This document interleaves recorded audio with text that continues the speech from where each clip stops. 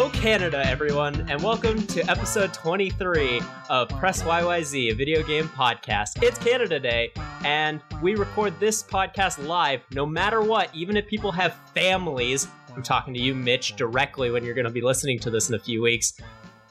We record this live in front of a live digital Twitch audience on twitch.tv/PressYYZ.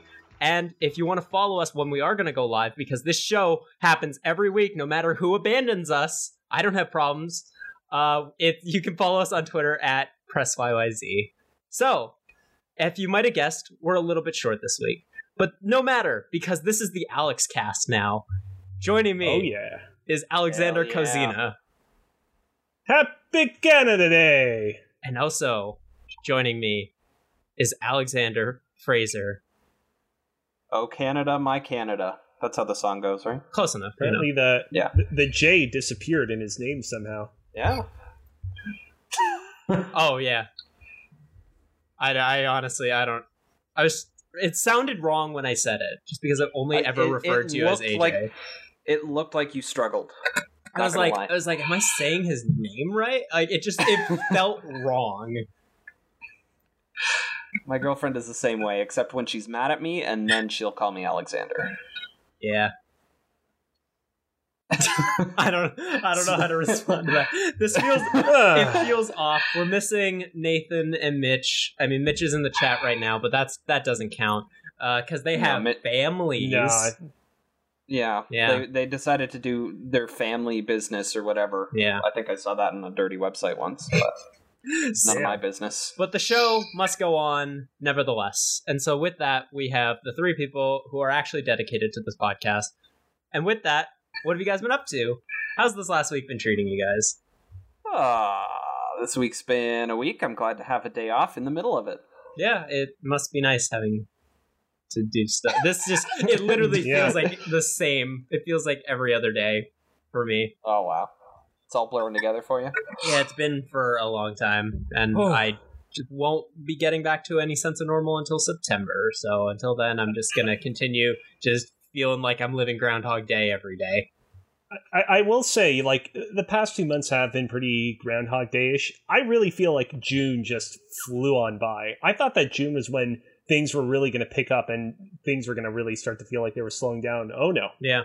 It honestly felt like March. Like, March took forever, and then since then it's just been kind of speeding on through, which in some ways I'm extraordinarily thankful for. I still accidentally write March or April on, like, work paperwork sometimes, and it's frustrating. Yeah. It's time has no meaning. Yeah. And it's been like that for quite a little while. But, maybe one day we'll return to some sense of normalcy. But, until then, we're going to continue recording this podcast. Hell yeah. Yeah. So I can see, I'm just going to cheat and look at the doc because why not? You've been playing Minecraft, AJ. Yeah. How's that been going? And, I caved and bought a Realm on the Windows 10 edition, which is crossplay with, I think, all of the normal versions that aren't Java. If I'm not mistaken, isn't the Windows 10 version it's not the same as Java in sense of like what's actually in the game? I have no idea. I believe it's up to par now because I think it's the primary one, right? And they're going to start. They've not said or alluded to or announced anything, but I would bet they start slowly tapering off the Java edition because currently in the beta of Minecraft for Windows 10 edition, they have ray tracing enabled, right? And you've seen all those YouTube videos and demos of that, and it looks phenomenal, but I can't play that on my laptop at the moment.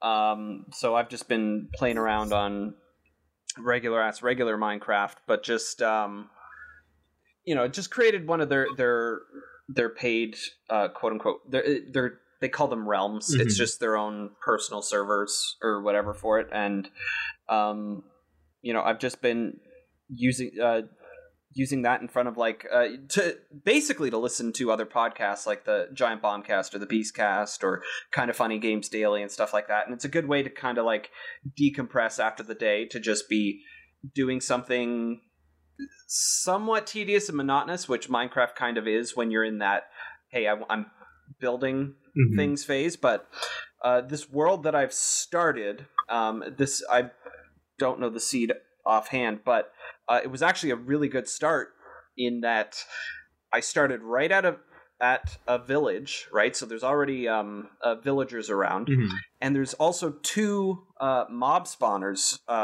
So there's a spider spawner and a zombie spawner, like basically right underneath that village. And so that opens up a world of opportunities to sort of like explore parts of Minecraft that I've never really gone too deep into, like with regards to like redstone and that, and creating like farms for experience and stuff like that, and really just sort of gamifying the game itself. And you know, it's a good way to just sort of like decompress the day in the background with a podcast on and whatnot. Yeah, I just wanted to mention while you were talking about that, normally whenever people are talking about a game they've been playing, I go to YouTube and play some clip or trailer from it. But when you go and search Minecraft on YouTube, there are so many videos about so many different things. So I figured, you know what, I'm just going to play the intro from hit Canadian TV show Reboot.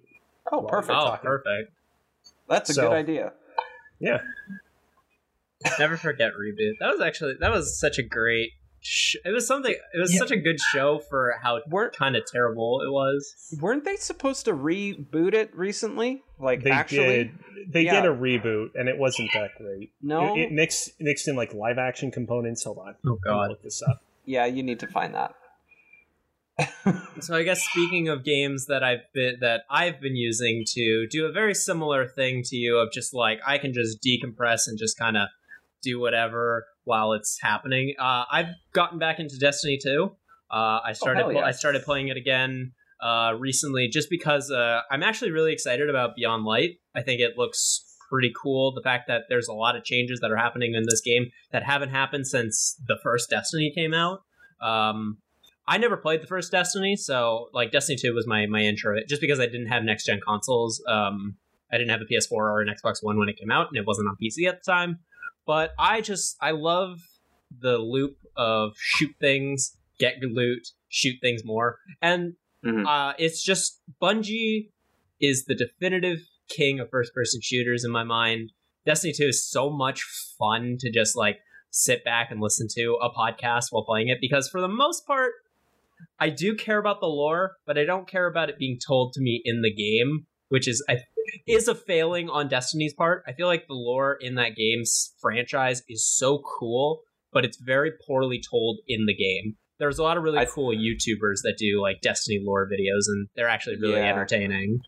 I have no insight into this whatsoever, but I absolutely believe that is Activision's fault from 100%, the get-go. Yeah. With the Grimoire cards in the first game and everything, and they just like it needed a whole like another year. The first Destiny needed a whole another year in the oven before it came out to be somewhat decent, and they just completely gutted it to get it out the door and try and make money off of it. And then it's completely obvious. Yeah, and then they did it again with Destiny 2. Like, I have a feeling if Bungie got what they wanted, we would still be playing Destiny, and it would just have everything that they've added into Destiny 2 into the first game. Like, if they weren't forced by Activision to do, because Activision is very much like, we want to do yearly franchises, where Destiny is kind of evolved beyond that.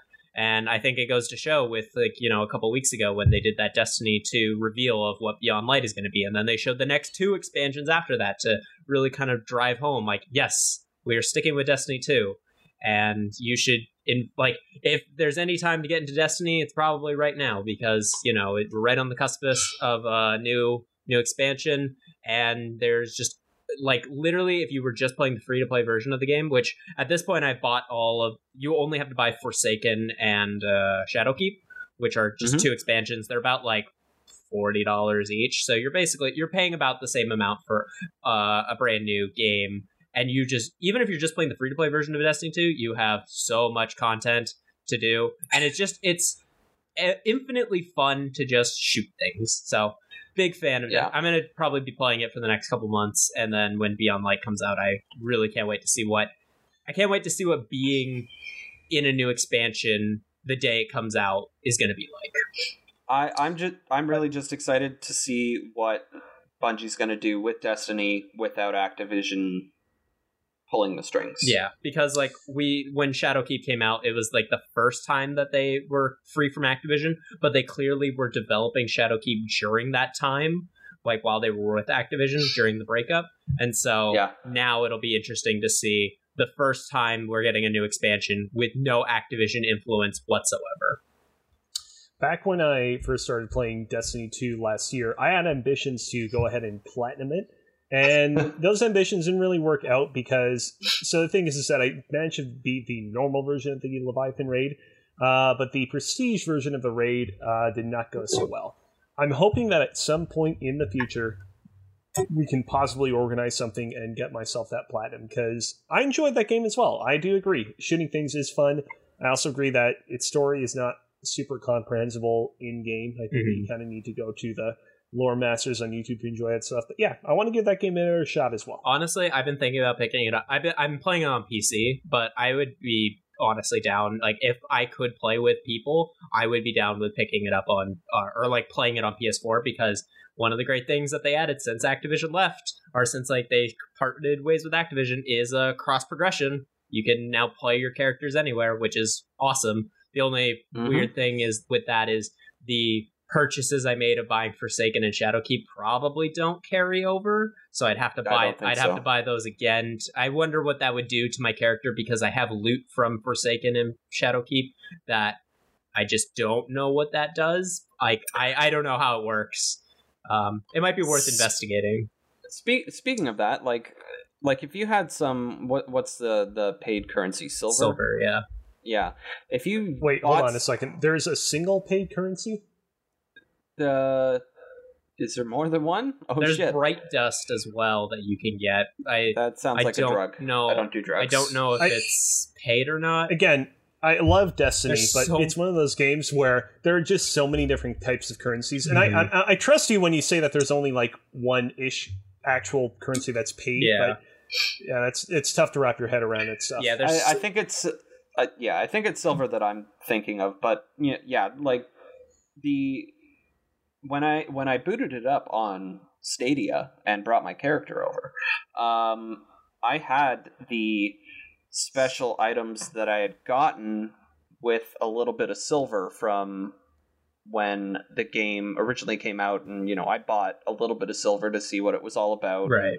Give him a tip because I was having some fun with the game, and I still had my the weapons that I got from that silver. So there's a weird disconnect there that, like, yeah, okay, you get progression and whatnot, but the currency that I paid for that unlocked me the weapons on my account, only PlayStation got a cut of that. But now that I'm playing on a different system, like, yeah, it's weird. I'm not sure. Like, I know what the intentions are when they don't let you bring things from one like items that you bought on one console from one to another, but when you just buy the currency and then you use that currency to buy an item, and that item goes to, like, is that just the loophole? I don't know. Yeah, I honestly don't know. It's not super clear, but regardless of that, I'm having a lot of fun with it. Nevertheless. So, Cozy, you don't have anything in the dock. What have you been doing? No, I mean, so like the big thing is that before we went live, I posted this poll on Twitter. Basically, I've continued to play God of War 2018 on my Twitch channel for the past couple of weeks, and I've come to realize that while I am really enjoying the game, I don't really want to play it on stream. I just find that when I get to it, I don't feel like I can offer a lot of really super insightful commentary as I play in the same way that I can when I play, say, a Pokemon game or Apex Legends, for example. That, and I've also just been meaning to kind of like sit down for an hour and kind of sort through Kratos' armor and really optimize things to make things as good as possible. I'm still going to complete God of War 2018. I'm just not going to do it on stream. And so I put up a poll and I asked people, hey, do you think that I should do a Twilight Princess hero mode run where I constantly use the Ganondorf amiibo, which makes Link take twice as much damage? Oh. Or do you think that I should do Kingdom Hearts 2 on critical mode at level 1?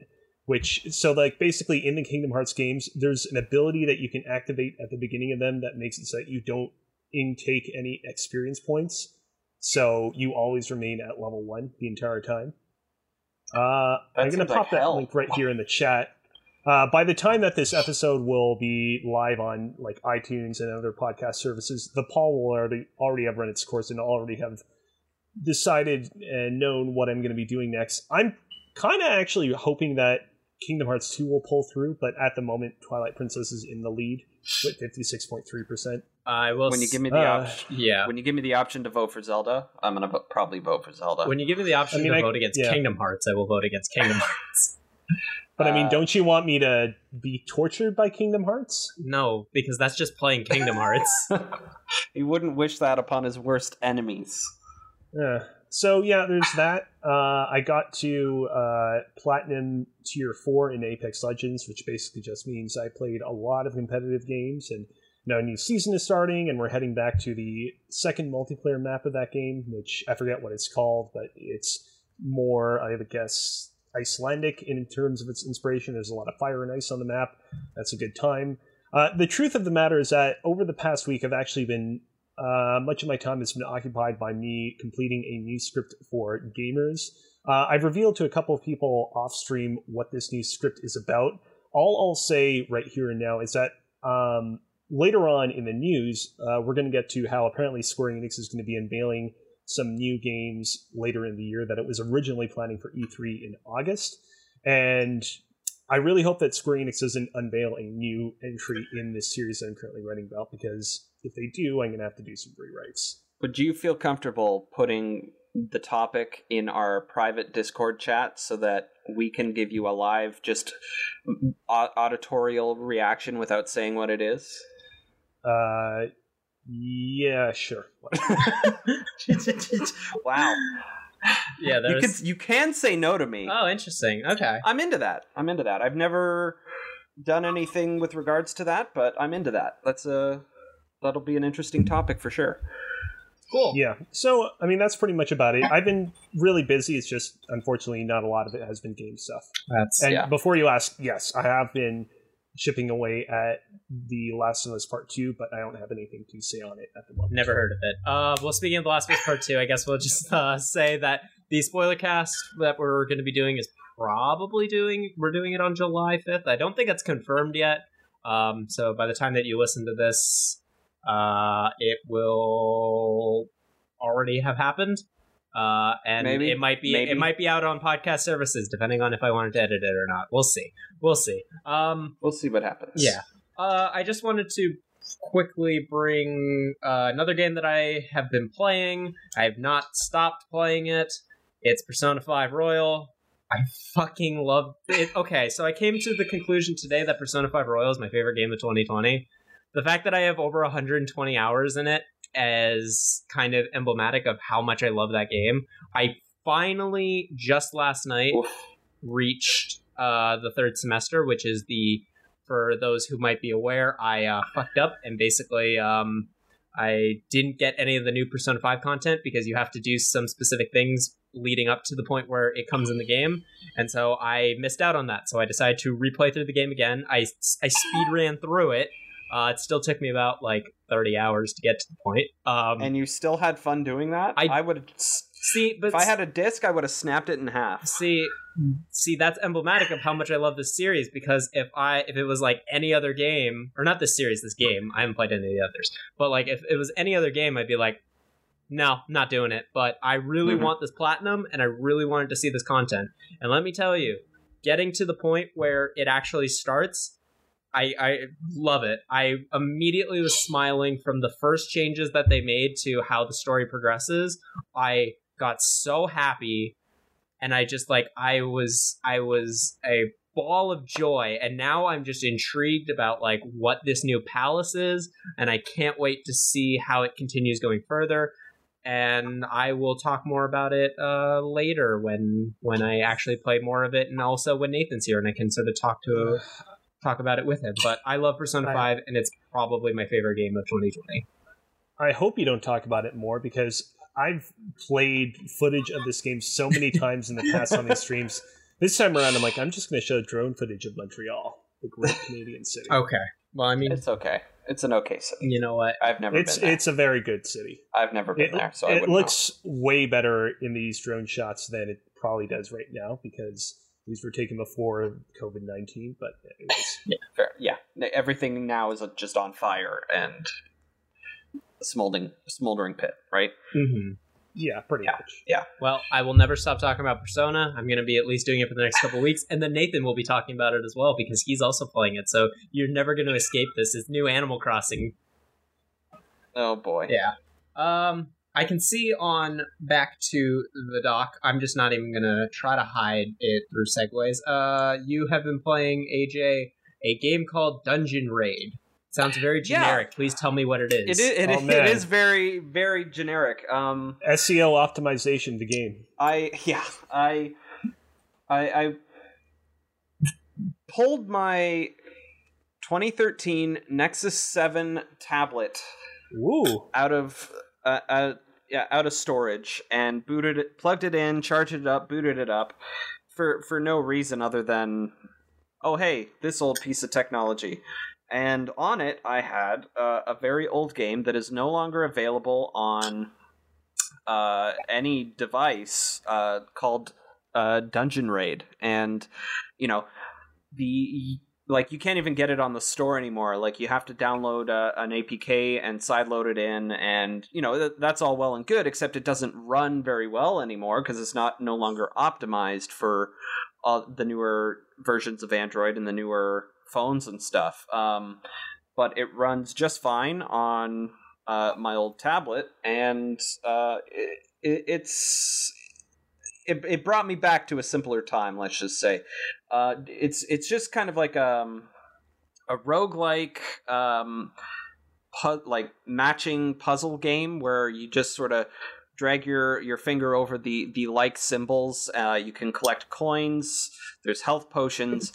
The swords are an attack, and you have to drag the sword, like your finger, through the swords and through the enemy skulls that come down and drop down from the top. And you know, you're kind of, as you get enough coins, you can unlock items, and if you get enough shields, you unlock skills and stuff like that. And it's super fun, and I really wish it would come back in like this specific form, not, you know, some reimagined version of it, but like as simplistic as this is and as dated as this is, they really just kind of nailed it.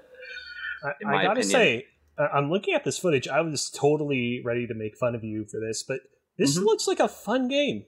It looks like it's a Time Waster almost feels like a little bit too dismissive of a term. It looks like an actual game that challenges your intellect to a slight degree, while also, you know, being something nice to do while you listen to a podcast or something like that. Yeah, and I mean, like, you can start the game off like with a different like character class, like any like normal like RPG or whatever. Like a warrior will take enemies down faster at the start or whatever, and you know, you want to build out your character with specific items or skills and stuff to try and aid you on your way, just doing the same thing and just trying to clear the patterns and everything as you go forward. And yeah, it's surprisingly good for something so simplistic for what it is. What do you think? Like, are you down to the idea of us just remaking this game and calling it something different if they never come out with a new version again? Yeah, it's kind of hard to describe exactly what it is, and like trying to like remake it today, knowing like what we know now about games in general. I feel like it would be a completely different game. So, unless you were creating like a faithful remake or just porting this to newer versions of technology today, it'd be weird. But you know, if you want, I think it'd be a really neat idea if you took your game design skills for like some sort of upcoming game jam contest or whatever, and made a puzzle game like this and themed it around like Kind of Funny or something. That'd be interesting. Yeah, or we could theme it around us. Yeah, the monsters. The monsters can be references to Animal Crossing and Persona 5. Mm-hmm. Well, those don't sound like monsters to me. Those sounds like pretty nice people. Finally, I guess to wrap up the what we've been doing, because this is going to be a much shorter what we've been doing because, we're missing 2 people. I've played through Halo Wars 2. I played through all the way. Yeah, I played through the whole game. It's surprise. I beat it way faster than I thought I was going to. I fell out of it really quick. What kept you going? The fact that the Banished are going to be in Halo Infinite. That's 100% the reason. Okay. Honestly, Halo Wars. I just want to say, Yeah. I'm really curious to see statistically if like they're gonna discover that a lot more people tuned in to play Halo Wars 2 because of that character coming out of Halo Wars 2 into. Honestly, like I think people should play Halo Wars 2. It's actually it's the best Halo game we've gotten in almost 10 years. I can say that confidently. It's a very fun RTS. It's interesting that they decided to make a sequel to the first one because I thought the first one was like fine. I like for a console RTS, I thought it was, not terrible. They managed to convert that control scheme good enough. Like it's not terrible to play on a controller. It's not great by any stretch of the imagination, but getting to play Halo Wars 2 on a mouse and keyboard was pretty great. And I was just really curious to see what the story behind the mostly just the Banished was, and it's such a cool faction that it's like they're not the Covenant, they don't have the same goals as the Covenant, they don't want to just like they don't follow the Forerunner stuff because they want to worship it. It's like they actually have their own reasons for being on the Ark, which is where the main game takes place. And I think Atriox is a really cool villain, and I really hope that not just his faction, but I hope he shows up in Halo Infinite as well. Go ahead. No. Go ahead, Cozy. I've talked a lot. You have not. All right. No, I just want to say, Alex, like, it's curious, like, I feel like when the original Halo Wars came out, that game kind of became a cult classic. People seem to really, really like the way that they adapted the kind of RTS control scheme to consoles. And then when Halo Wars 2 came out, it kind of seemed like it didn't manage to capture the same fire. I remember seeing a lot of 6 and 7s. What would you say about Halo Wars 2 didn't really kind of capture people's attention when it first came out? And what would you say, like, what is it about your playthrough of the game that allowed you to enjoy it in the way that it seems like other people didn't really beforehand? So I think the biggest thing was with Halo Wars, the original one, people weren't expecting much from it because it's an RTS game on a console, so it's like when it was like actually better than people thought, like it got a lot more sort of recognition, though not a lot of people played it. It was very much a cult classic. People still, like the people who did play it, recognized that it was like, oh, this is actually pretty good for what it is. Where Halo Wars 2 is like a standard RTS that I don't know how many people actually played it on the Xbox One. It's available on the Xbox One, right? I think yes. So. Okay. Yeah. Well, I who knows how many people actually played it on that, because now that it's on PC, it's like that would be the preferred way to play a game like Halo Wars.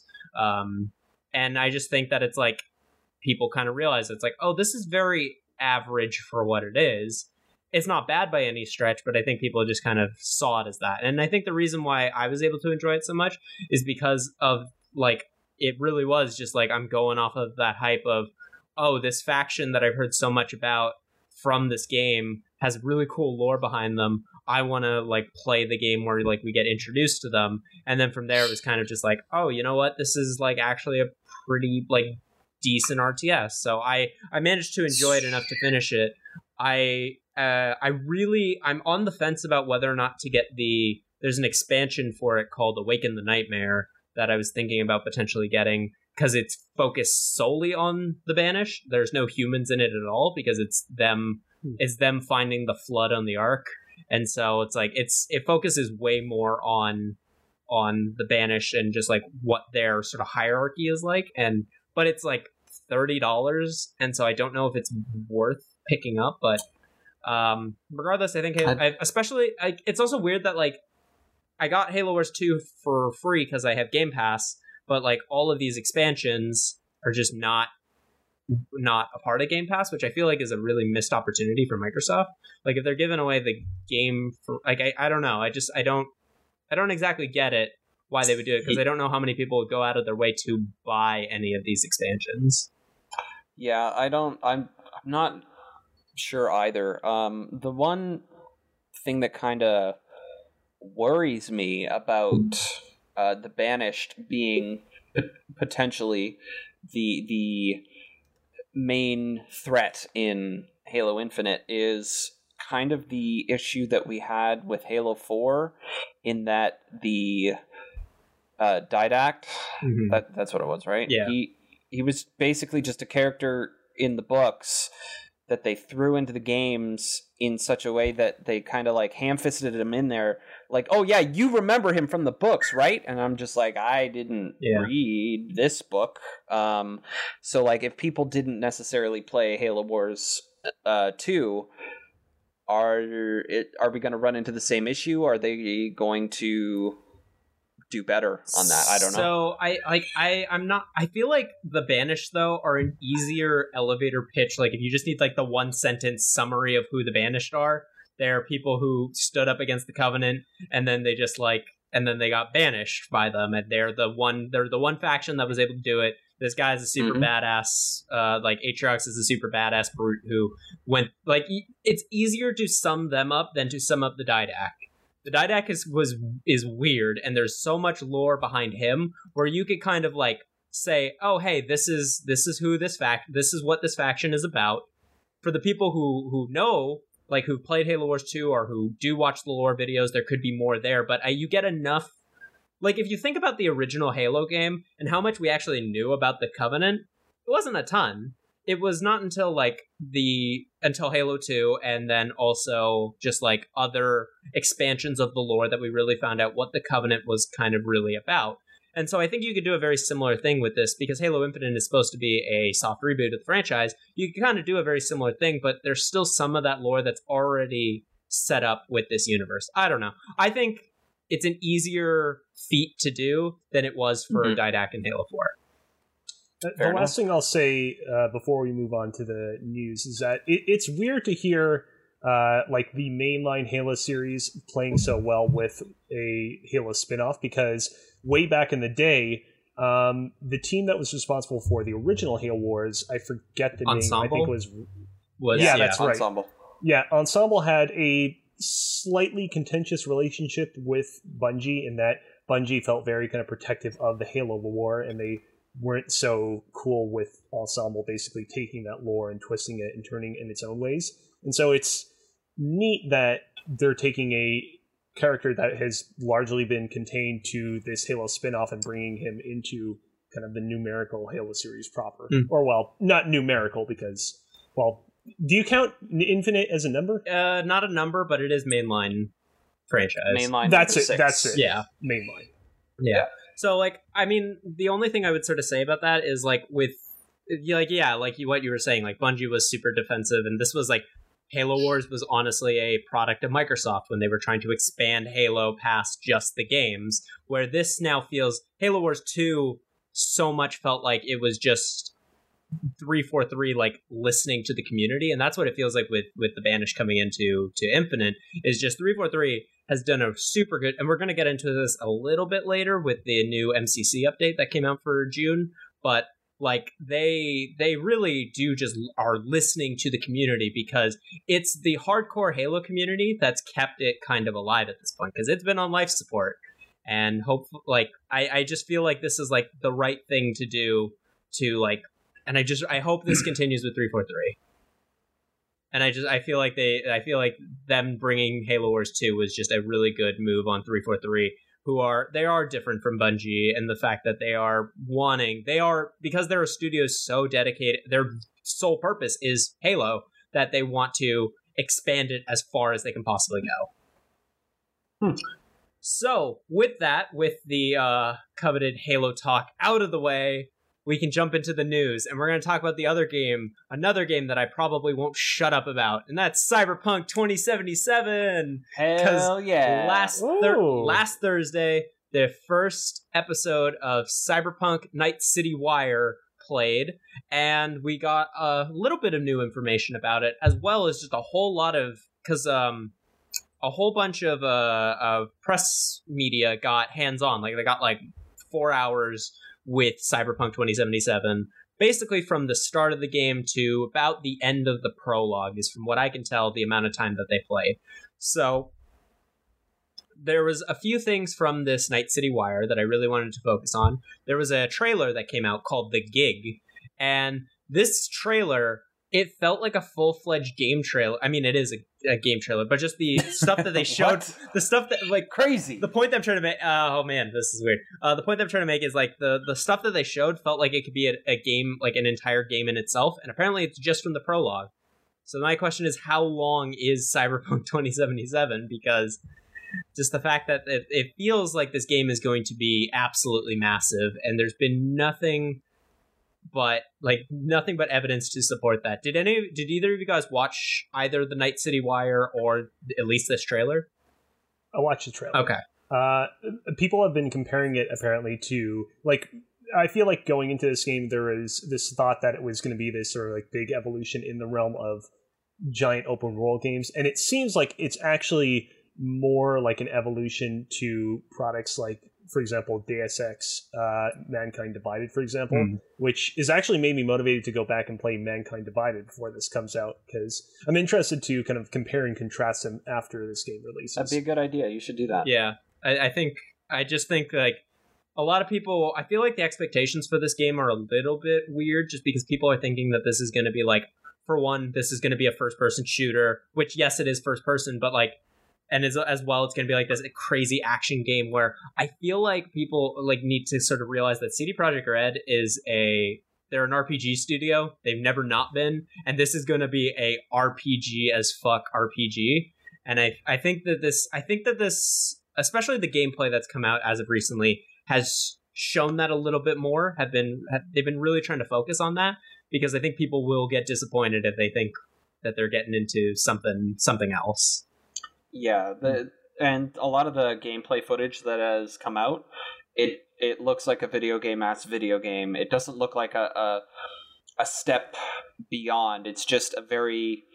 I think it's what it did is it helped me temper my expectations and not overblow the hype of any of it, because like I'm still like, this is still my number one anticipated for the rest of the year, and whatnot, but like I'm definitely not going to be overhyping my expectations for this based on the footage that's been released so far, because there's there was like some issue that went around with people misquoted some other article where they called it a GTA mode or something like that, and like people took that as, oh, there's going to be a GTA like mode in it, and it's like, no, that's no, and yeah, it's everybody relax. It's gonna be a good game. Don't overhype it. It's weird because I feel like before The Witcher 3 came out, no one gave a shit about CD Projekt Red. You know, like The Witcher 1 and The Witcher 2 were very like sort of cult classics. Like they had a fan base, but it wasn't super big. And then The Witcher 3 came out and kind of exploded. And now the expectations for what they can do, like people treat them like they're the second coming of Jesus, which they made a really good game. They made a couple really good games. I think The Witcher 2 is actually a really good game that people don't people don't give it enough credit for. But like, I think that this is going to be a fantastic game. It might be a Game of the Year contender, but I don't think it's going to like be that second coming of Jesus that everyone for some reason thinks it's going to be, which I don't understand why exactly. It's and like with the most recent delay that they had, Private Jeebus in the chat said he'd put money on a bet that Cyberpunk gets delayed again. Yeah. I would not put money on that. Honest, because I kind of looks like it's timed with a console launch. Let's be real. I disagree in the sense that I feel like I didn't think it was going to get delayed out of September. At this point, anything's possible. Like the fact that they were willing to delay it, they were going to delay it again, means that they're not afraid to be like, yeah, this needs, and it needs to be done when it's done.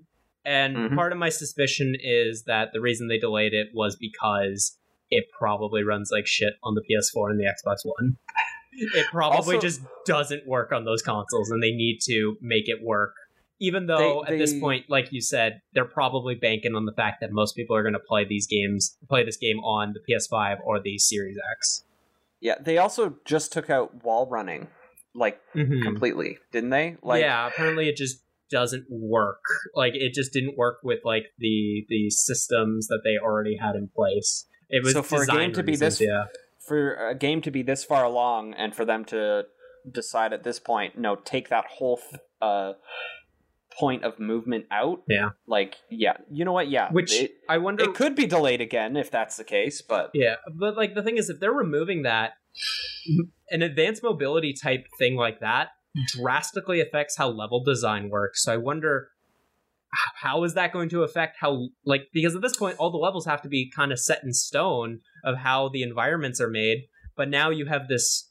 Like, it might have been an option in the game, but still, things had to be catered around that option still. So I wonder how that's going to affect everything overall. DLC. Is it just going to make the environments feel way too big?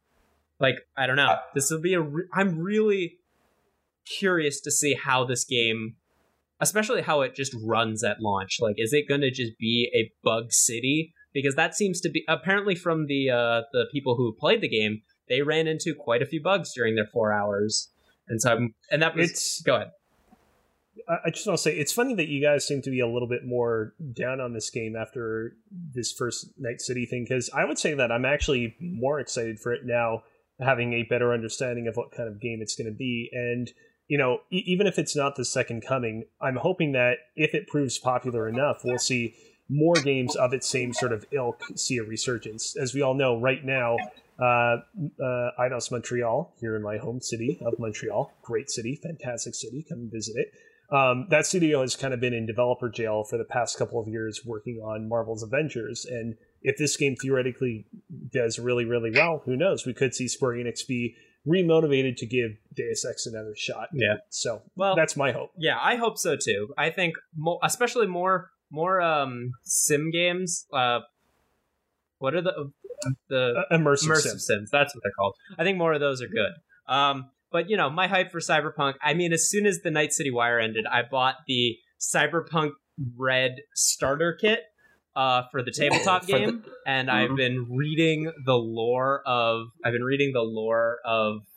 Night City and things like that. Like the corporate holocaust is the chapter I'm on now, and I love Cyberpunk the genre, so I've been hyped for this game since basically not the first trailer that came out in 2013, but since they showed it at E3 of 2018, I've been like, holy shit, this is going to be dope.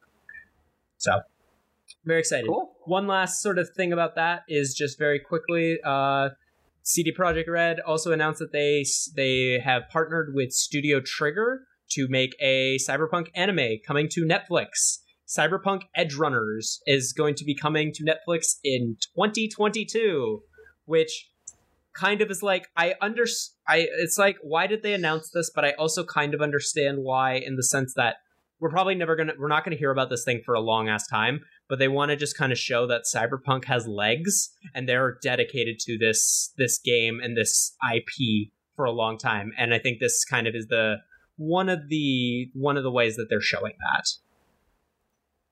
So yeah, I agree. Anime's cool, and that looks good. I'm not a big fan of anime, but I will definitely watch this. So, next news story. To follow up from last week, a little bit last week, did we talk about Twitch bans specifically? I know we kind of delved into the topic a little bit. Regardless, yeah, Twitch has gone on a spree of bans.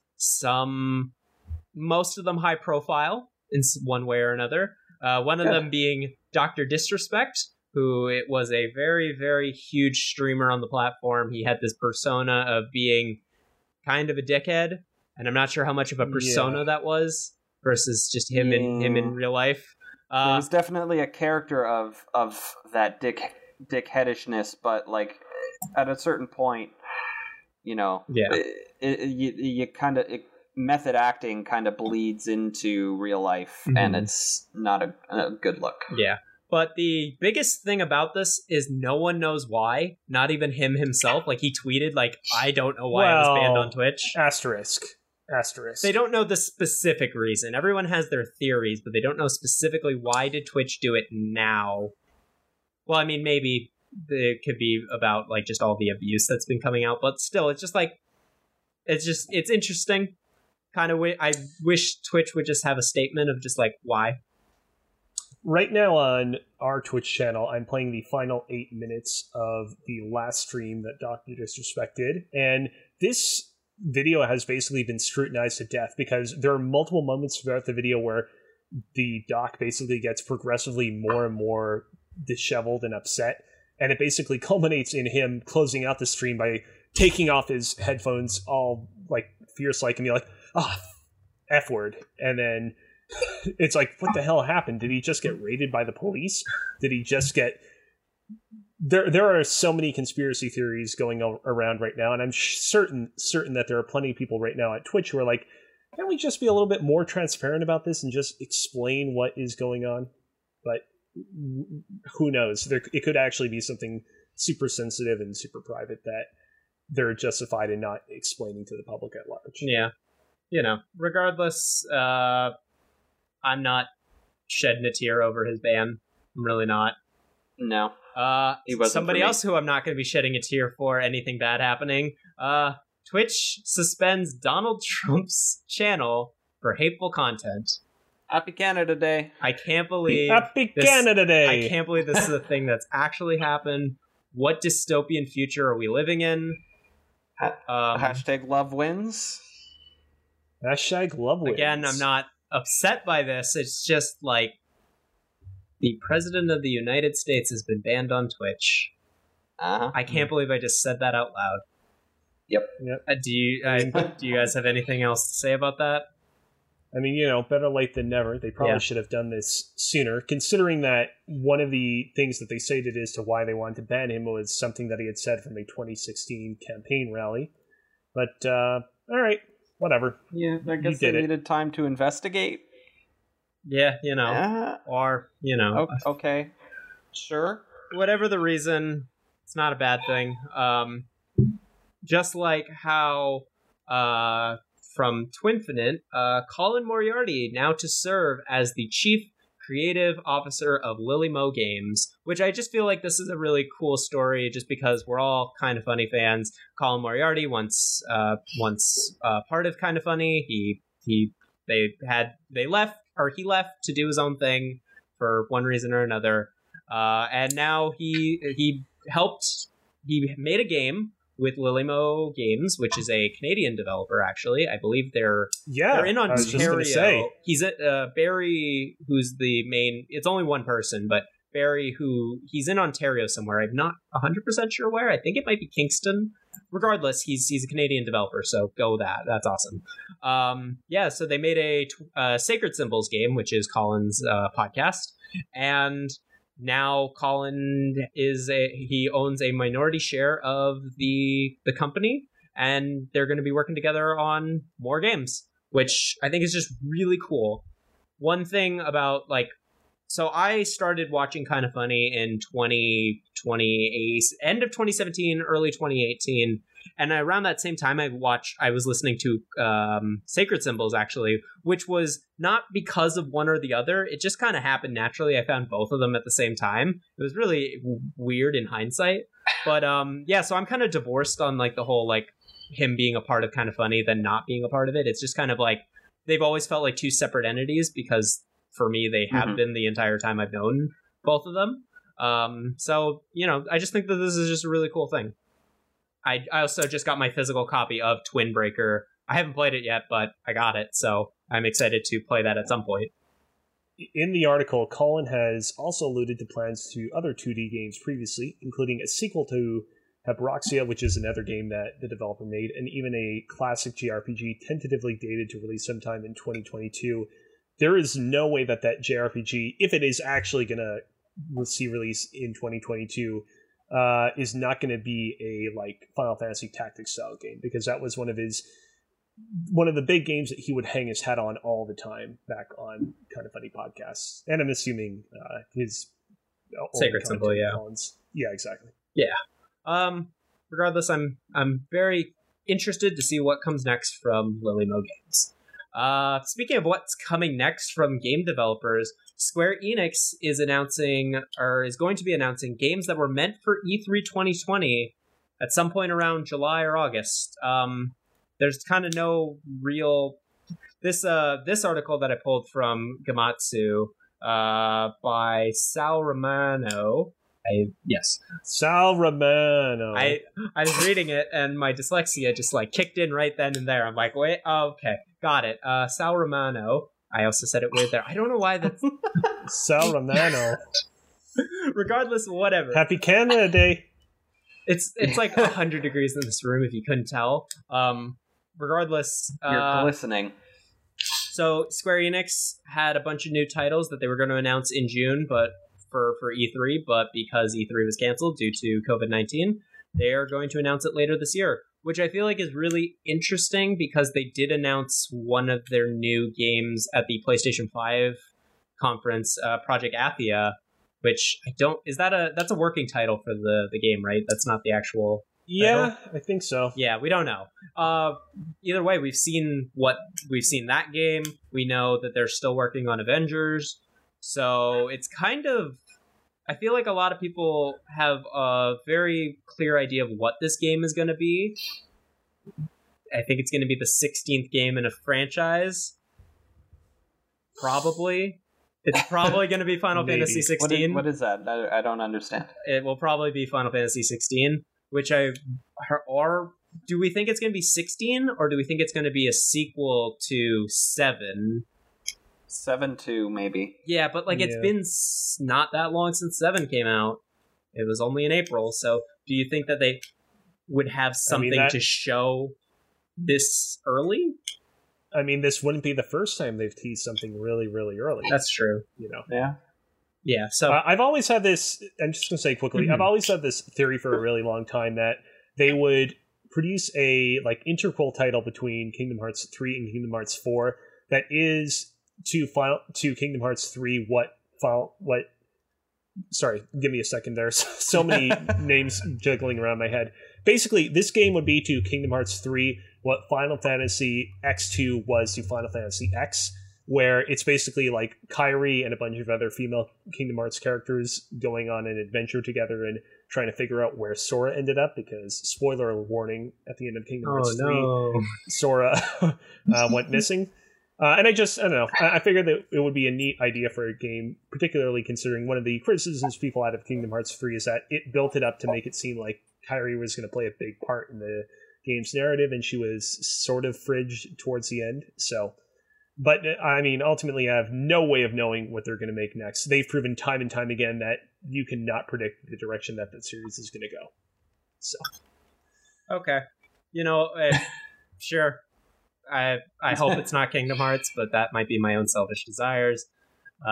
Also, I don't really care about Final Fantasy either, so, regardless, it'll be interesting to see. I love this whole, let's have E3 happen for, 3 months. I think this is a great way to do it. So, let's just continue the announcements coming. But with that, I think that wraps up the news we've gone through, but now we're going to do some of this is somewhat newsy a little bit, but regardless, it's under the read/watch all the things. The first one, this one Mitch put in, and I didn't feel like removing it, but it's about the Pokemon Go Grandpa's bike evolves to hold 64 smartphones. I'm not sure if you guys have seen the picture of this, but it's kind of incredible. It's on The Verge, I believe. Yeah. Yep, yeah. Written by Taylor Lyles. Shout out to Taylor. We're friends on Twitter. Oh, that's awesome. Yeah, it's you know what? It's just cool how much dedication this dude has to playing Pokemon Go. My question is, I don't know how this like contraption works. Are all the smartphones on the same account, or would it be different accounts that then he like trades between them? I don't know. Can you be logged in on the same Pokemon Go account on two different smartphones at the same time? I have no idea how this. I don't know if that. It probably might not cause too much of an issue as long as you're geolocating to the same place. But if you and I had logged into the same Pokemon Go account at the same time and it pinged us both as different places, then maybe it might cause some sort of issue with like GPS spoofing or whatnot. Mm-hmm. I'm not sure how all that works, but yeah. Either way, the dedication here is genuinely incredible. I am a big fan of this dude. It's something. Yeah. So, that's cool. People are cool when it comes to video games. Speaking of people that are cool, 343 posted the June update for the MCC, and just a whole lot of updates about just how that whole project's been going. One of the really most interesting parts of this entire I'm not going to talk about the entire thing. I just want to talk about how, so when MCC has been coming to PC, there's been these really weird audio bugs between like all of the games. Especially Halo Reach had them the worst, and it was because of the way that the games utilize sound, and they were using a sound, like they were using the way that they use sound was built specifically for the Xbox 360. So when you're trying to bring those games to new hardware, it creates this whole bunch of issues about like how does the occlusion, the reverbs, how it all meshes together, and that's why we've been seeing these audio bugs. And so now Microsoft has just released Xaudio 2 for Windows 10, which should, from what I read a little bit of, should help fix a lot of these audio issues. And I just think, like, the technical stuff aside, it's just really cool how dedicated 343 has been to just trying to get this right. Like, there's, like, working with the Halo games, these games have been held together by duct tape and dreams for so long. And that's the way that Bungie kind of made them, because they were flying by the seat of their pants as well. And the fact that 343 had to inherit this kind of broken mess and try to get it to work, and they've been doing it relatively successfully, at least recently it's been successful, and they've been continuing to dedicate to it, I just think is something that should be worth celebrating with them. And I just...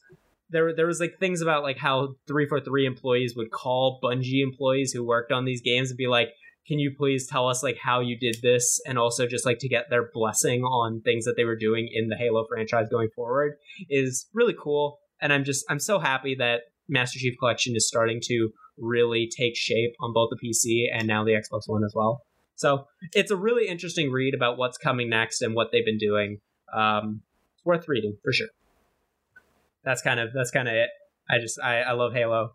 But next, if that wasn't obvious. So next, thousands of EVE Online players go to war in celebration of this terminally ill player's birthday, which EVE Online... So this is a PC Gamer article from Stephen Missinier. I'm saying that wrong again, but I can't read. It's clear. But I just thought this was such a cool article, because EVE always fascinates me with just like what they do and the wars and the stories about EVE. It's something I can never get into, but just reading about it is always cool. And the fact that like all these players would come together for a war, which like the wars in EVE actually have real world money consequences, and the fact that they do it for this like this terminally ill player it's really heartwarming in a lot of ways. And I just think it's a good community they got there. The lore, the player made lore in EVE Online is it's as fascinating as like any other like real world history book. If you're like, as somebody who's not necessarily passionate about history but is passionate about video games, I think through like EVE lore and stuff like that, I have this like spark of like, desire to know more. Like, I want to know the history of what happened here and stuff like that. And like, Eve battles are always full of that sort of amazing information. Yeah. I love that there was that one story about how this one corporation in Eve, they sent people to a different corporation to like join them in secrecy and then make their way up the ranks to then take down the corporation from the inside.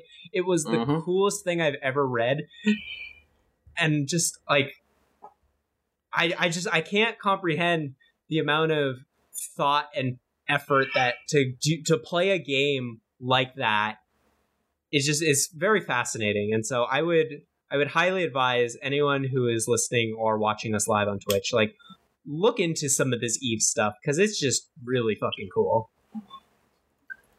So with that, we're going this one. You put in the doc, yeah. AJ. I put it in there. Full disclosure: Airborne Kingdom is a game that is made by a very personal friend of mine from the high school times. Anyway, he put my friend and his company, the Wandering Band, are making a game called Airborne Kingdom. It's a city builder where the city is flying in the sky, and he put a 10-minute gameplay breakdown up on exclusively on GameSpot. Alex walked away, so I am totally off guard right now. But no, it's a super visually appealing game, like very unique in its artistic design and stuff, and the fact like that's something that's been out to the public for an incredibly long time at this point. But the fact that you're actually seeing what a very, very small portion of the gameplay will actually look like is kind of a big deal in terms of a video game. So yeah, you should absolutely check it out when you get the chance. I mean, I like the idea of, you can only imagine that people are going to try really, really hard to make these like airborne craft look like various things from popular culture in the same way that people try really hard to make X-Wings in Kerbal Space Program, for example. Yeah, I'm excited. Even if for I all the never flying play it dick myself, cities. I'm looking forward to that kind of stuff. I'm excited for all the flying dick cities for sure. Oh, that's true. Yes, yeah. That's true. We can't ever forget that the internet, if you give them an option to create anything, they will make dicks. Yep. So, very excited to see what comes from that. But now, a late addition to the Read All the Things from one Nathan McInerney. I don't think he's watching, but he did send us this. We are now. He sure did. So, let me just read. I'm going to read the headline of this article. We are now entering the Animal Crossing butt plug stage of 2020. So. So now, hold on a second. Mm-hmm. Here's the thing. As of today, we're officially in the second half of 2020. So we should probably take this as like a premonition for what's to come. That's true.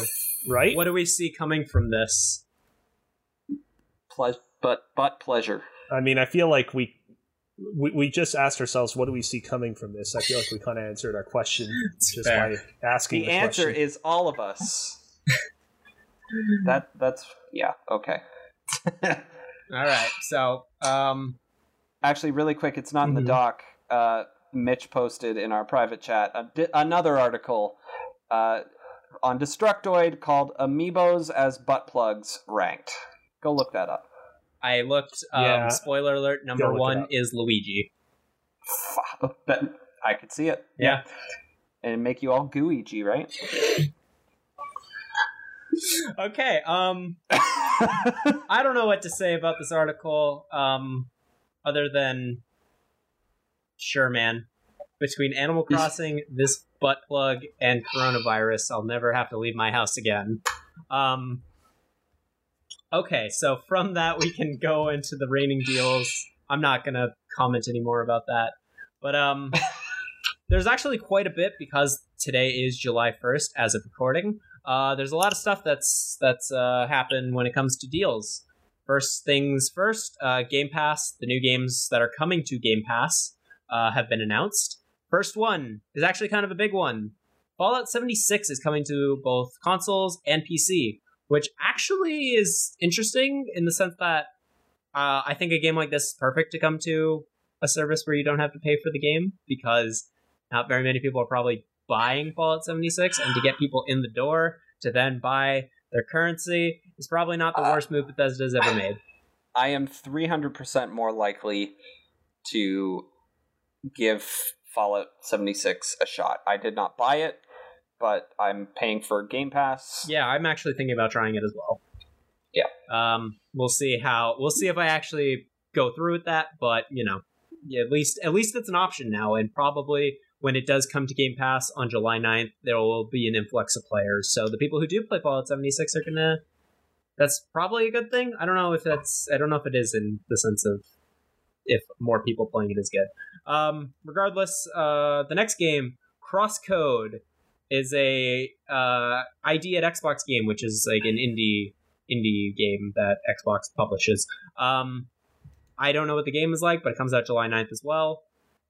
Starting today, I don't know why these were out of order. That's probably my bad. But Out of the Park Baseball for PC coming July 1st, which is actually Out of the Park Baseball 21. That's the full name of it. It's another ID at Xbox coming July 1st. This is on PC.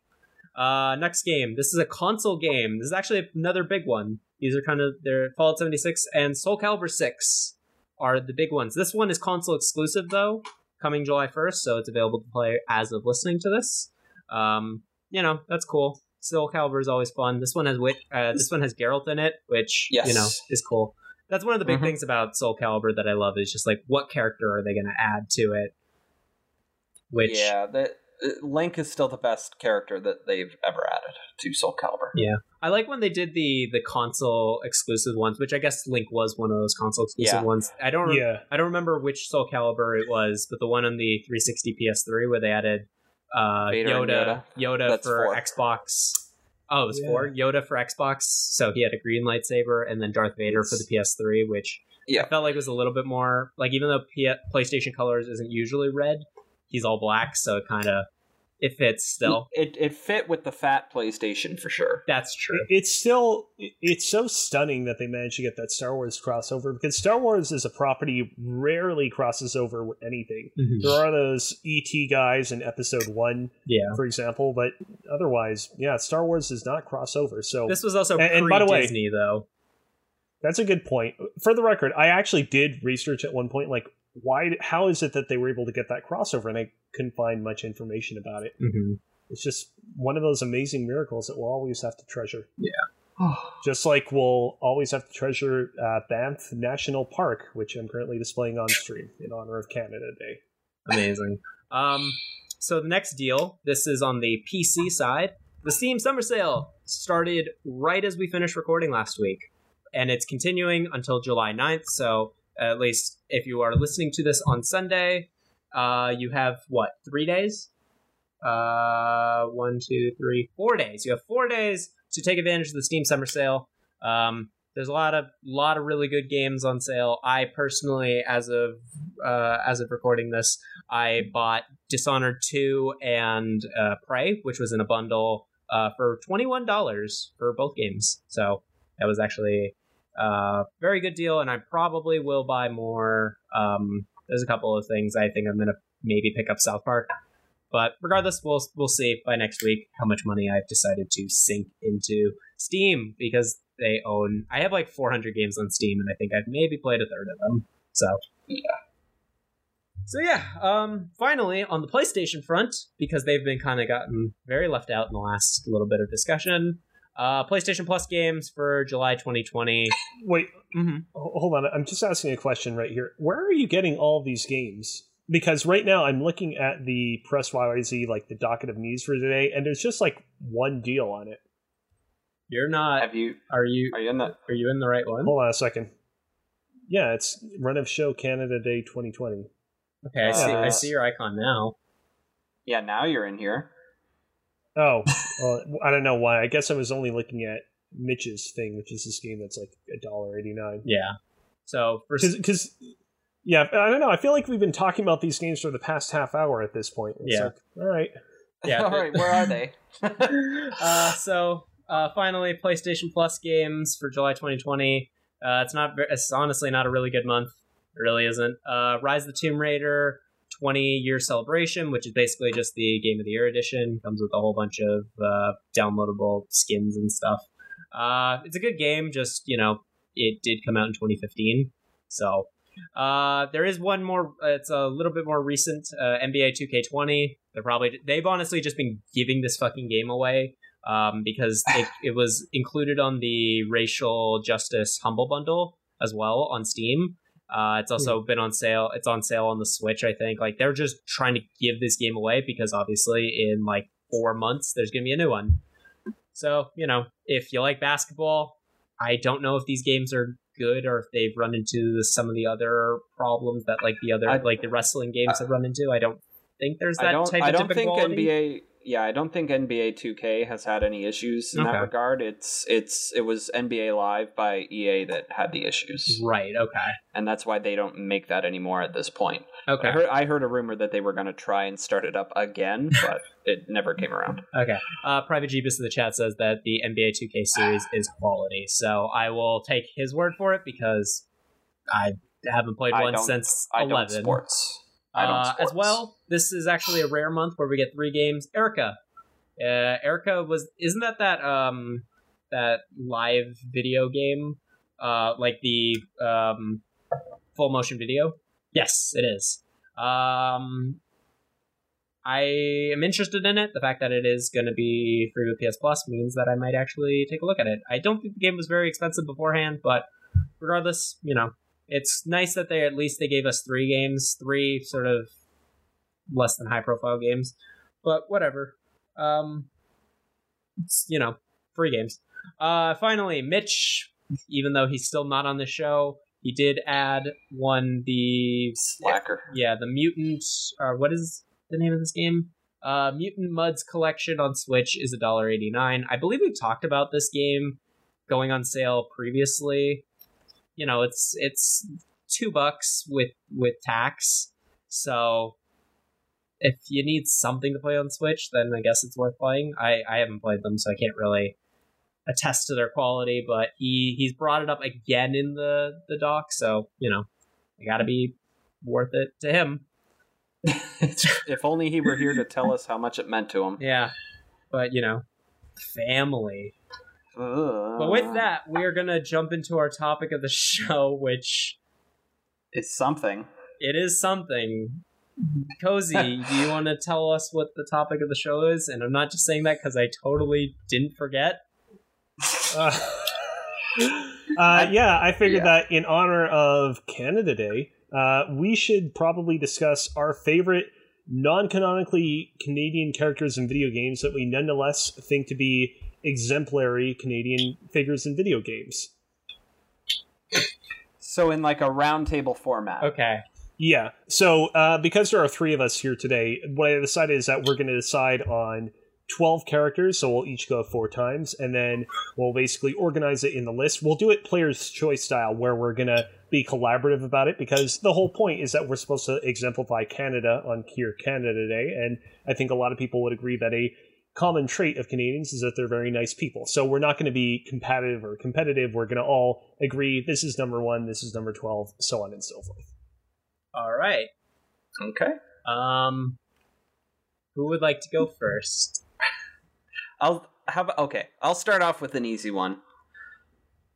The Paragon playthrough of Commander Shepard is a very nice person. Okay. I mentioned previously that the Paragon playthrough is my canonical playthrough. Like, I've tried to go through a Renegade playthrough, and there's no way that feels good. It's every Paragon choice. Aside from the one where you're interrogating the guy and like playing good cop, bad cop, and you get to punch that guy in the face, that felt really good because he wasn't telling you the answers. Mm-hmm. That was like the only Renegade option that I made. And punching the newscaster, I think. But yeah, those people deserved it, and I think the Paragon Path of Commander Shepard absolutely represents overall Canadian values. And if you guys have any other ways to put that into words, I would greatly appreciate it, because I've lost all my words. Well, I can't exactly. I mean, like, I do agree. The Paragon Commander Shepard is a very stand-up person. It's kind of the exemplary, like, this is like a good person who's trying to do the best they can. One thing is, with Mass Effect 3, you do start in Vancouver, so you know what? That kind of adds some more validity to your argument. Yeah, I'm down with that. Not gonna lie, I had no idea that was Vancouver. Yeah, when you said that, I was like, I thought there was a Canadian city in Mass Effect 3, and then I had to look it up. So, but it's supposed to be futuristic Vancouver, so that's cool. Huh. Yeah, neat. Yeah. You know what? I'm just going to go ahead and go next, because I already have my next one queued up. All right. I'm going to go with the character of Moosh, which is the bear that you play as in the Legend of Zelda Oracle games. Or rather, well, you don't exactly play as him. You can ride on him and control him through that fashion. I just think that, a big character like Moosh shouldn't really be helping out Link. He should theoretically just be giving him a tough time, serving Ganon, making his life miserable, but instead he decides to help him out. You can see on his artwork right here, which is displayed on stream, that he actually has a little sweat drop going off of the side of his face. It's hard, it's strenuous for him holding up that small little Link boy, but he still goes ahead and does it, and I think that for that, he deserves a spot on this honorary Canadian list. Sorry, really quick, you've said as displayed on stream multiple times in this podcast, and I've checked every time, and it's just us. Is it displayed on stream? Showing up on stream. Yeah, it's only been the three of us every time. Are you certain? Yes. And Private Jeebus even called it out once in the chat. That's too bad. Yeah. Well, but I mean, you to be fair, you couldn't have said that. You could have just acted like it was everything in normal, and then people listening to the audio version would have just thought forever, man. I could have, but the nice thing to do is let us know when. I don't know where I'm going with that. Whatever, it's fine. Yeah, I did mention it in our private chat, but it's fine. Okay, so I guess it's my turn from here. Can we, I know you said, honorary Canadians. Can we pick actual Canadian characters, if they do exist? Yeah, of course. Okay, then I'm picking Trevor Phillips from Grand Theft Auto 5. He doesn't exactly embody Canada's values, but he still is a Canadian character. He's still a great character from Grand Theft Auto. And you know what? I love Trevor Phillips was such a wild card to play through. When you finally reach that point in GTA 5, it was such a contrast to Michael and Franklin at that point that I feel like just Trevor Phillips, he's the embodiment of Grand Theft Auto, the way people play GTA, and I think that's what makes him special. So that would be my choice for at least to get some authentic Canadian representation into our list.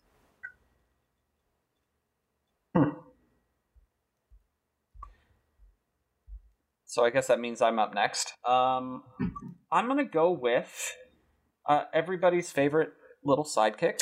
Oh, Pikachu. Hold on a second. Hold on. I just want to say, I just realized the reason why earlier on I wasn't able to switch back and forth to show these various videos right now. Mm-hmm. I'm clicking on the button right now. On your stream, can you see it? Yes, there we changed. Okay. Yeah, I realized what the issue was. Can I get super technical into OBS for just a second? Sure. Absolutely. Okay, so in OBS, you have this thing called Studio Mode. And basically what Studio Mode does is it will show you what you're currently displaying on stream and also what is being displayed in a scene that is not currently live. And the thing is that if you have Studio Mode open, if you try to press on your Stream Deck a hotkey to change over to another scene, it won't work. You basically have to exit Studio Mode. And so what happened was this entire stream, or at least for a certain duration of the stream, I had Studio Mode on. And so, yeah. OBS is always been finicky, like as well as it works. I mean, look, OBS is a great program. I don't want to criticize it too much. But, like, there are just a lot of little quality of life things that I don't appreciate. For one, why isn't there a, like, go backwards button? Like, you're moving around something in your scene, and you're like, I don't really like how far I moved it there, or I don't really like that resizing. Why can't you just do go back? Yeah. Yeah. Yeah, simple things like that would be great. Well, hey, again, our viewers at home don't need to know that this actually happened. For everybody who is listening to only the audio version of this podcast, this is actually all an elaborate joke. This isn't actually true. I'm glad you decided to follow the script that I wrote for you. I hate to break it to you, but this all is going to get cut out. All right. So I guess that leaves me next for the list. Yes. I'm going to go with everybody's favorite little sidekick, Pikachu. He's always there for you. He's always got your back. He tries to keep the peace, like Canadians try to do, and he can kick ass when he needs to. Pikachu's great. Perfect. This list is already amazing. Yep. This is gonna be the best list we've ever made. I can already. I mean, I'm not in disagreement. I'll definitely say that much. I suppose that I have to go next now. I'm going to talk about a little character called Son Goku from Dragon Ball. As we know, Son Goku got his start on the pages of Akira Toriyama's famous manga, but eventually he jumped into the realm of anime, and then after that, video games. So I think that it's fair for me to count him.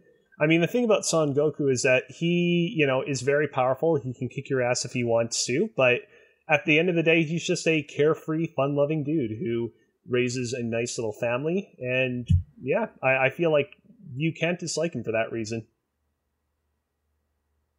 Fantastic. This is a tough one. I'm trying to see if I can get any. I'm gonna choose. Are you guys? Go ahead. Sorry, are you guys writing this down somewhere, or yeah, are you just reading? I'm also writing it in the doc somewhere. And I'm writing it on my own separate doc as well. Okay, perfect. Yeah. Docception. This is a tough one, but I'm gonna choose Isaac Clarke from Dead Space. Because you know what? He's a blue-collar worker. He just wants to get the job done, whatever that may be, whether it be fixing the Ishimura or fighting zombie aliens that transform because of a religious tower. And he just, he's... In the first game, he's pretty silent, but you know what? He's always agreeable, which is, he's... It seems like his coworkers like him. Seems like he's a pretty chill guy. You'd want to get a beer with him after work, if you weren't fighting zombies. Or necromorphs. I know they're not technically zombies. But, yeah, I think Isaac Clarke, he's the embodiment of hardworking everyman. Yeah, I think so. Sorry, I'm just writing it down. Perfect.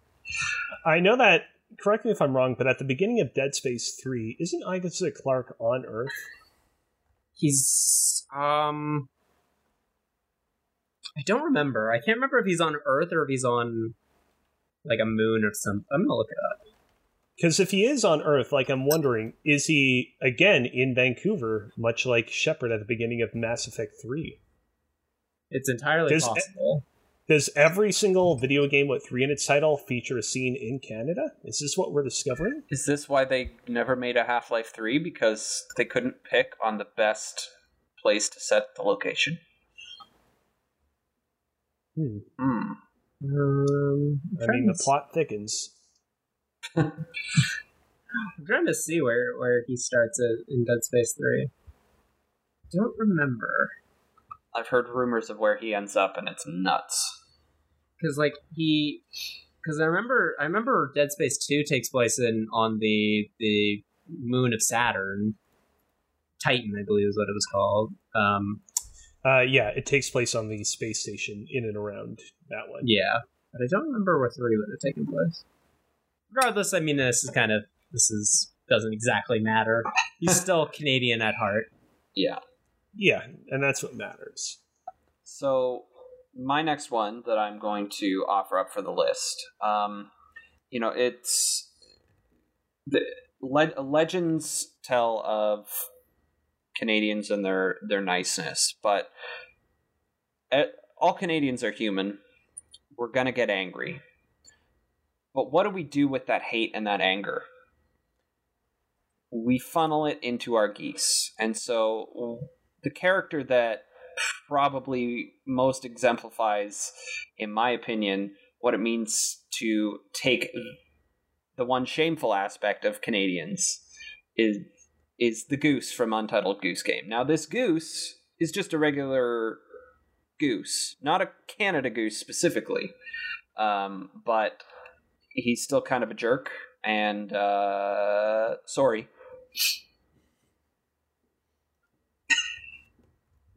Yeah, I'm kind of surprised we haven't really talked about this game a lot more on stream on prior episodes of the show. Yeah, it sort of came and went. Like when the game came out, I was volunteering at Buffer Festival last year, and I worked the green room for that, and I had set my Switch up on a big TV so that all the special YouTube guests could play it, and they absolutely, like, I thought they would just be playing Smash Brothers all the time, and they did for a bit, but really when anybody got the chance, they were playing Untitled Goose Game, and they absolutely loved it. So I'm surprised it sort of just came and went. Yeah, I also mentioned it because I know you, Alex, Alex Ballin specifically. You did a video last year where you briefly brought up Untitled Goose Game at the beginning. Yeah, I remember that. That was, I don't like talking about that video. It's not good. Oh. No, it's fine. Oh. It's fine. I just feel like I've gotten so much better at stuff. I was going to bring it up because Halo 3 PC is going to come out this month, probably. So I'll probably do like some sort of like recognizing that, like, yeah, this is a thing that I did. It was also just like my nice introduction of, hey, I want to try to make friends in film school. Can you guys throw all these copies of Halo that I have at me, please? And then they did it, and then for some reason they still wanted to be friends. So hey, you gotta just put yourself out there. So keeping in the theme of geese, I'm gonna go with a man who has the heart of a goose, but who is not technically a goose, and that's Groose from The Legend of Zelda Skyward Sword. I don't really love Skyward Sword all that much, but I did enjoy the character of Groose in the game. The thing about him is that when you first meet him, he's kind of a jerk. He gives Link a real tough time. He rides on his dumb, stupid bird. Actually, all the birds in the game are dumb and stupid looking. But the point is that he eventually has a redemption arc. He realizes that basically there is a bigger conflict going on than the small, minuscule little world that he lives in, and realizes that he has to be Link's wingman in his battle against Ganondorf and Demise. And for that reason, I have to give him a shout-out as an honorary Canadian. Very nice. I feel like I should have been ready for this again. I just am not. I'm gonna choose the man with the heart of gold, who, he travels the world, but we don't see where he goes when he's done traveling, when he's done going to all of his exotic locations, and that's Nathan Drake. Nathan Drake is this charismatic, fun-loving guy who just, you love him. He's a rapscallion, but you just, like, every time he does something, you're just like, but, like, you can't help but love him because, he's charismatic at heart, and I feel like that embodies Canadians very well because, you know what? I'm charismatic at heart. Look at me. Is it just because I think Nathan Drake is cool? Maybe. But you know what? That's all that matters. Sure. I don't know. This is hard. I think he's a cool looking guy. He doesn't afraid of anything. I agree. Yeah. Oh man, very very inspiring choice. To the point where you've just reminded me of another character. One that came from a very rigid history, and a little bit of a checkered past, and sort of evolved as time went on and became quite an amazing art piece to this day, much like Canada itself. And that's Lara Croft. Now, hold on a second. Are we talking about Lara Croft as she appears in Crystal Dynamics reboot series, or are we talking about pre-reboot? I started off my description as Lara Croft, both Lara Crofts kind of being the same, but evolving from a checkered, rigid past. Rigid meaning pointy boobs. And then, you know, we've softened as we've matured in that regard. But the Lara Croft in the Tomb Raider reboot series. I just looked at the stream.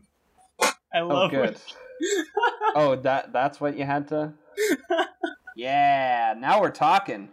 Now Angelina Jolie is absolutely my Tomb Raider because I didn't play the original Tomb Raider, and I think she nailed it in this role. And for that, I think Angelina Jolie as the Tomb Raider gets to be an honorary Canadian. All right. So wait, hold on. Are we doing Angelina Jolie as an honorary Canadian or Yes. Lara Croft? Yes, They're one and the same, I would say.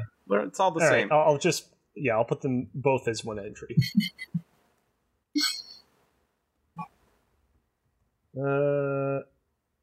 Angelina Jolie. For a second, I was concerned I didn't know how to spell her name, but I think I got it. Okay, my last one. What do I want to do?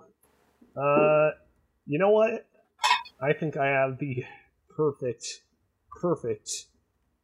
entry for my final entry. Are you guys ready for this one? I'm ready. Do it.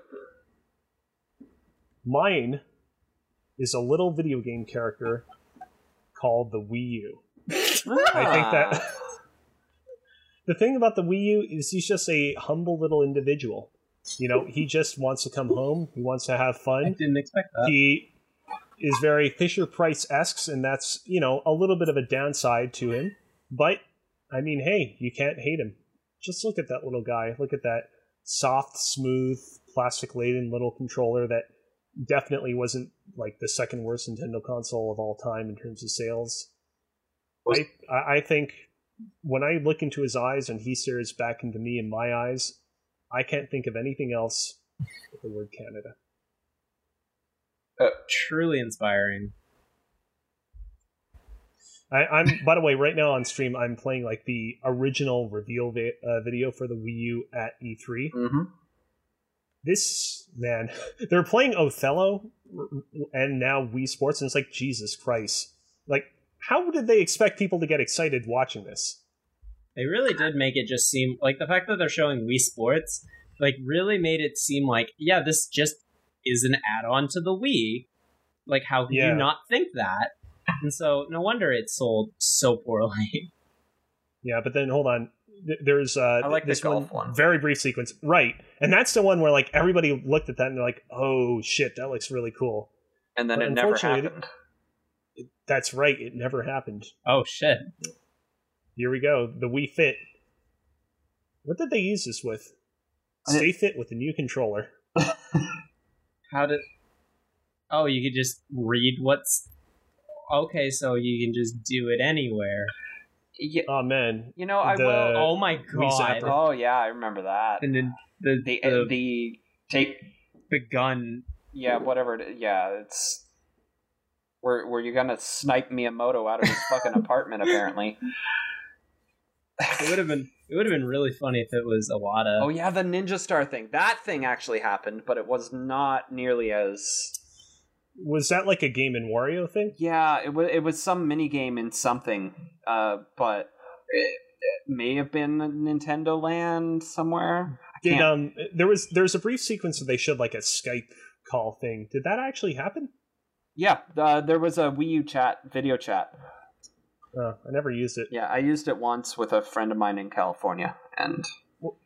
Was it good? Like, did it function well? Or? It functioned as well as any 2012 video chat service did.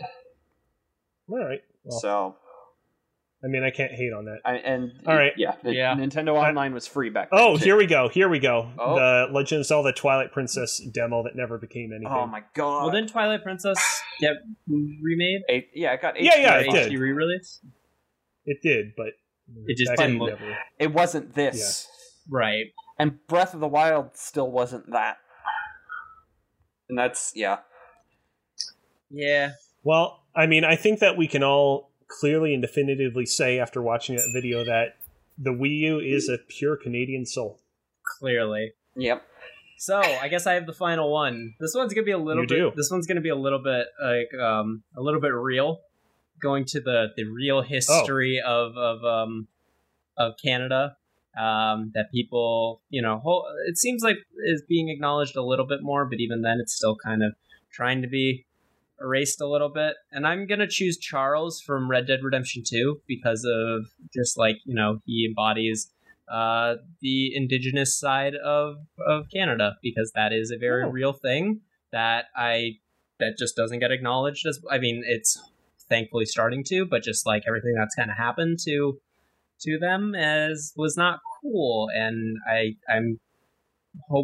want to see more. I think it was really cool just having him being, because he was part Native American, part African American, actually. And just he was like a really fascinating character that had to, like, he was kind of like, he was a little bit torn between like which sort of part of his identity does he truly like align with, and he kind of like found a spot where he can kind of acknowledge both sides of it. And I really liked Charles a lot. I thought he was one of the best characters in Red Dead 2. So I think he embodies a lot of the past parts of Canada. Also, I'm pretty sure by the end of 2, he ends up living there. So, that's cool. Now, here's the thing. I'm tempted to put this at number 1 on the list just because it's actually like a serious, real entry. But is he actually Canadian, or is he an honorary Canadian? No, he's honorary. Okay. But he does live there he, at the end of 2, or he moves there. Because I was going to say, if he was actually Canadian, then he would have to be disqualified per the rules of this list. But because he's not actually Canadian, he's A-okay. And I think that you have to put him. Wait, that was the stipulation. I asked if we could add actual Canadian characters. You know what? It's 9:49. I'm fine with it. Okay. Charles Smith goes to number 1. Okay, because Trevor is an actual Canadian. We had an entire the last entire episode we were changing up the rules on the fly. So we can do it, yeah. Like I'm not gonna fight tooth and nail for it either. I don't really care that much. Either way. Okay. It looks like we got our definitive list of honorary /1. Well, now hold on a second. We have to rank them. Oh, we do? Oh, right. Well, now hold on. Was the whole part of this. We're not gonna. We won't spend too much time on this. Number 1, Charles Smith from Red Dead Redemption 2. Yes. Agree. Numbers 2 through 12 are up for grabs. Okay. So we have Moosh from the Oracle games, Commander Shepard, specifically Paragon, Trevor Phillips, Pikachu, Goku, Isaac Clarke, the Goose from Untitled Goose Game, Bruce, Nathan Drake, Lara Croft / Angelina Jolie, and the Wii U. Oh, this is a tough one. I feel like if we're going to do that, then if we're going to stick to the honorary Canadians, then we don't need to have Trevor. Trevor can already be disqualified because he is technically a... We'll put him at number 12. Yeah, I'm okay with that. I think let's try to have like it be honorary. He was like the antithesis of Canadian stereotypes, so... Yeah. So... I think the Goose should be up there. Yeah, I think the Goose should be in the top 5 for sure. He's not a Canada Goose, so he technically doesn't get disqualified. Yeah, but he is a Goose nonetheless. Number 4. I'm okay with that. I'm okay with that. We'll see where other people go. All right. How about Pikachu? Where do we want to put Pikachu? I feel like Pikachu should be kind of lower on the list. Not to, below the Goose. I think Pikachu is kind of like, I don't know. You just can't explain why. I just feel like he needs to be lower, just compared to some of the other ones. 7. I feel like it's just like. Plus, there's also 7? I'm okay with 7. Yeah. All right. How about Groose? I don't remember who that is. The guy from Skyward Sword, Link's bully. Okay. He's a bully. That's not very Canadian. Yeah, but he has a redemption arc. That's true. Okay. Yeah. If you look at the real history of Canada, we were kind of bullies too. So that checks out. I would put him maybe 6. All right. Yeah. Okay. Above Pikachu. Yeah. At this point, you can just call out a name and a number, and I'll probably just put it there. Yeah, Goku number 1. Goku can be number 2. All right. Goku's number 2.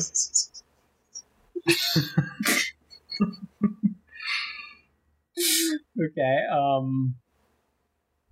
I mean, the Wii U needs to be in the top 5. I'd say the Wii U can go at like number 5. All right. I think. The Wii U definitively better than Groose. Okay. Let's see. Lara Croft, Angelina Jolie. I don't know. Something about her.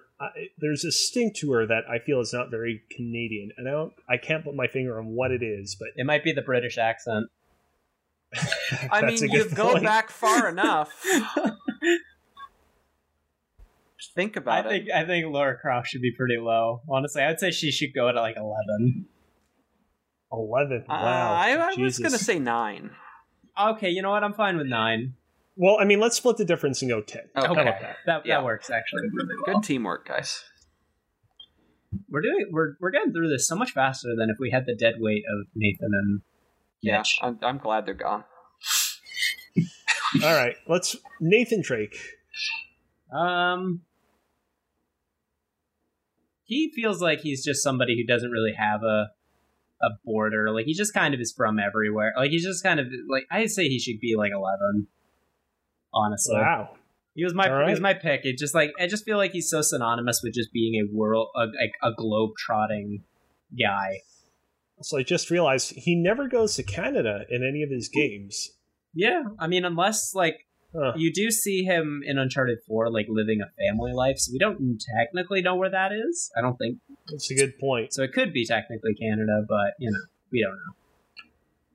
Commander Shepard, Paragon at number 3. I'll agree with Really? that. Honestly, I think he's a pretty he's the exemplary. He's just trying to do the right thing, which I think all Canadians should embody. Absolutely. All right. And now we have to figure out whether Moosh or Isaac Clarke will go at number 8 or 9. Can you show us pictures of both side by side? That might. Yeah.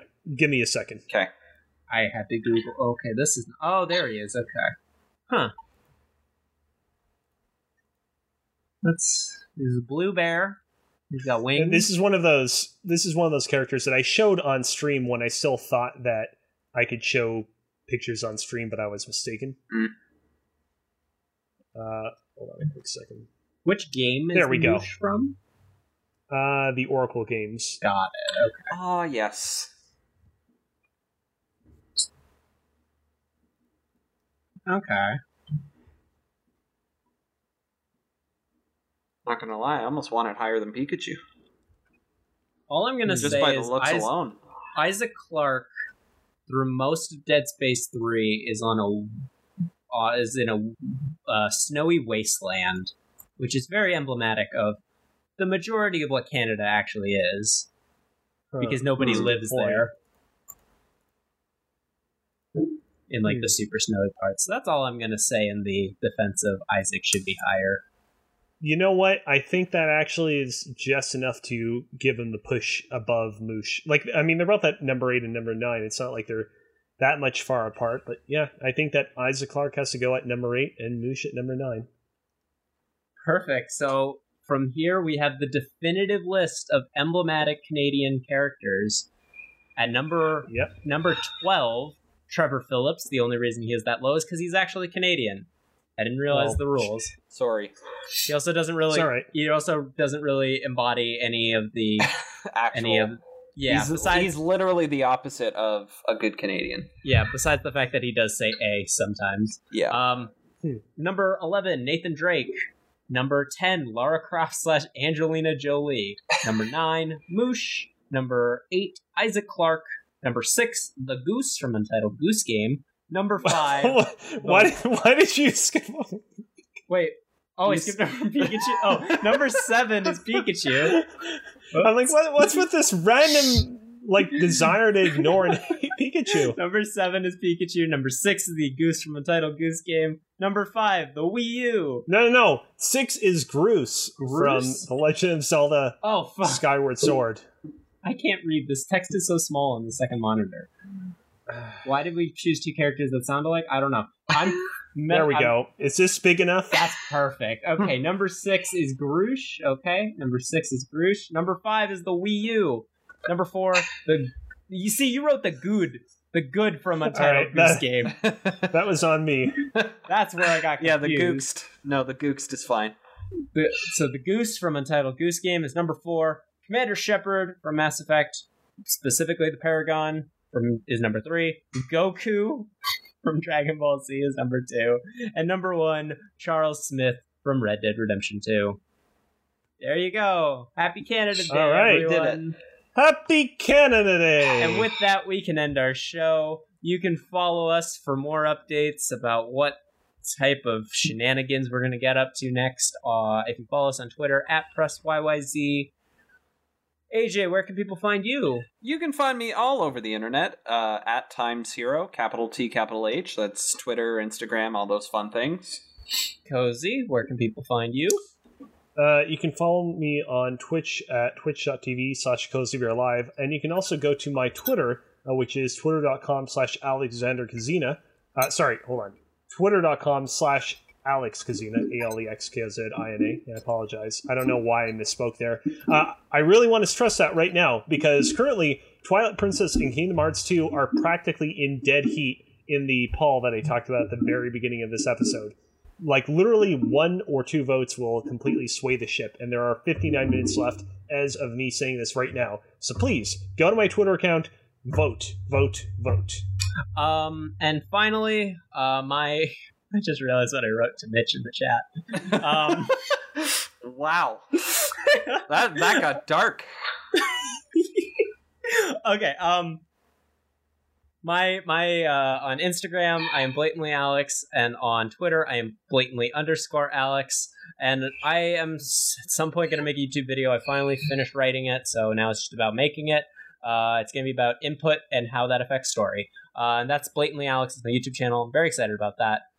For real though, happy Canada Day, everybody. We do Happy Canada Day! As well, in all seriousness, the show, big fan of Nathan and Mitch as much as we ragged on them. Debatable. It was you could feel their absence, and we can't wait to record with them next week. With that, oh man, this has been episode 23 of Press YYZ. Thanks for playing.